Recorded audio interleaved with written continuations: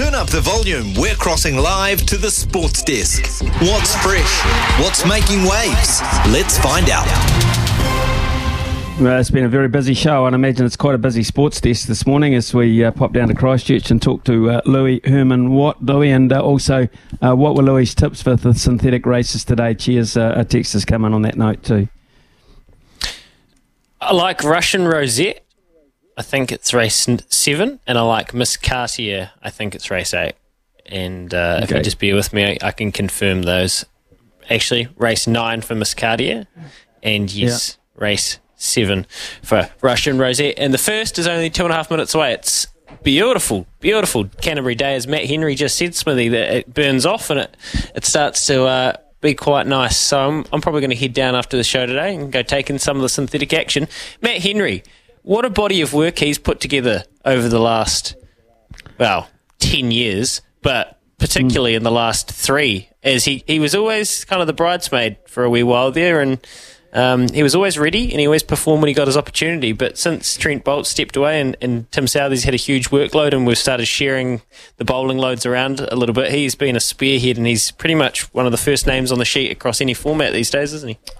Mr. Reliable, no doubt about it. And give him a job, he'll do it. One of those type players. He's a bit the equivalent, really, of, I think, what Daryl Mitchell's become. So Matt Henry's been fantastic for us, but that is a very powerful bowling lineup assembling there with Trent Boult back in. That's great news. Lockie Ferguson, the extra pace.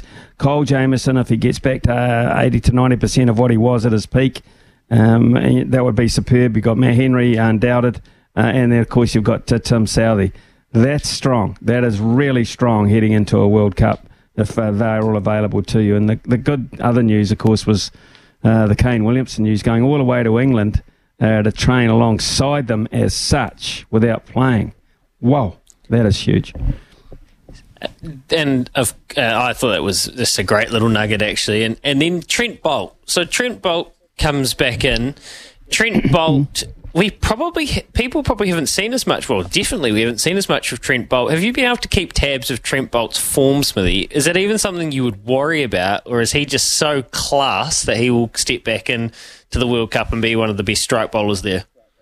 Yeah, not worried about him at all. If he's fully fit, not worried about him at all. It's he's got that type of action. You can just get back into the groove very quickly. It's completely under control. Richard Hadley off the short run. You know, there's nothing, the rhythm is there. He doesn't bowl no balls. He'll get a little bit of assistance. It's just back in there. It's like, thank God. I mean, it's like it was a sort of an aberration, the fact that he was gone. Bad dream. He's back. And, as I said, if Jamieson can get that bounce and that awkwardness that he presented in the early stages of what was going to be a fantastic career until injury hit him, boy, and I mean, and all, you can't play them all. It's brilliant, absolutely brilliant. They'll all get a run over the course of those 4 games, but yeah. Very exciting. So good to see Trent Boult's name at the top of that press release, and Kyle Jamieson as well. Now, here's some bad news for the Springboks fans. Andre Pollard and Lokanyo Am out of their 33-man World Cup squad through injury. They're on the backups list. Now, that's quite shocking. I did not realise that Andre Pollard's calf injury was that bad, but I think, was it Justin yesterday? Did Marshy tell us that just without Pollard, they can't win this World Cup? It was actually. It was a big statement. Of course, Justin will be working for SuperSport, so it's taking an immense interest now in the South African side of things. That's big. That's really, really big if Pollard can't be there. But I kind of, I'd never write him off. I've written him off too often in the past and been dealt serious blows. So I just won't write them off because they find a way. And on the big stage in the grand finals, they just find a way. They've won it. They know how to win it. I have no doubts about their presence towards the business end. So I did think it was interesting that they did mention that they are on this this backup kind of injury squad as well. So I don't know whether that means that they're leaving themselves open, if they are going to be able to find a way to get them in at a later date. I don't really understand the permutations of it. But big news out overnight. And staying with rugby, Smithy, and legends, Well, I hear that there's a very important birthday today, maybe even the ton. Yes, I did. I just saw a headline there. And that's an incredible story, actually, because this bloke is the oldest living All Black, and he is 100 years of age. Tell us a wee bit about him, Louis.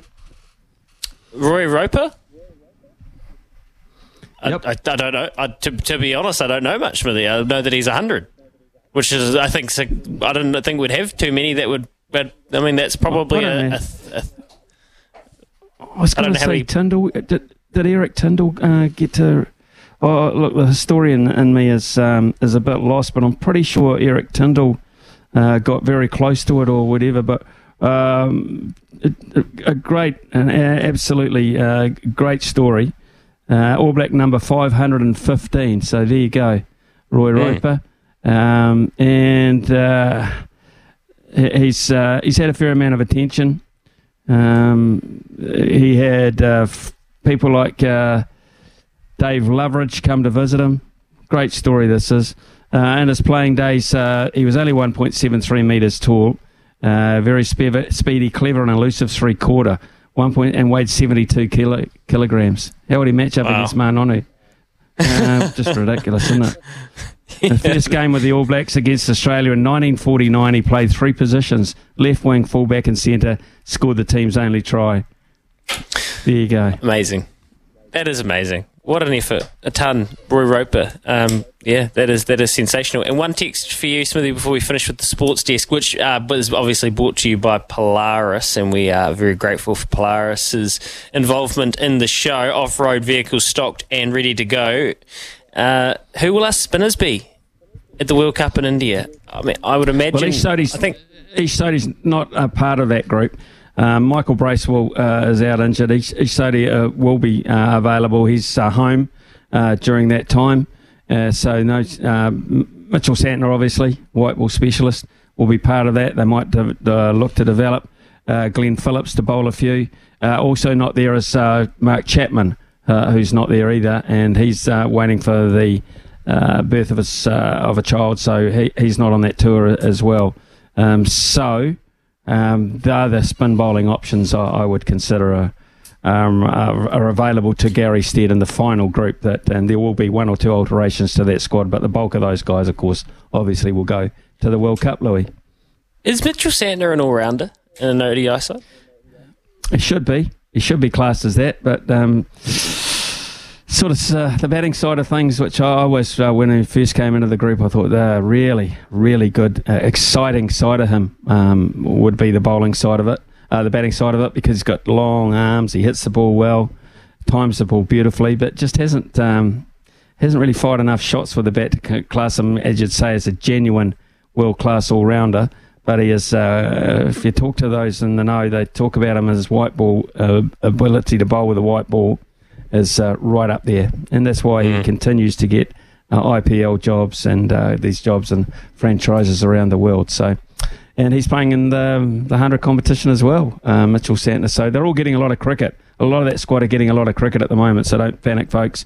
They have a few of them at home doing various things in the nets, but in all honesty, they're looking like they're going to be pretty damn well prepared. Luscious Lover winning the first at Riccarton at $3.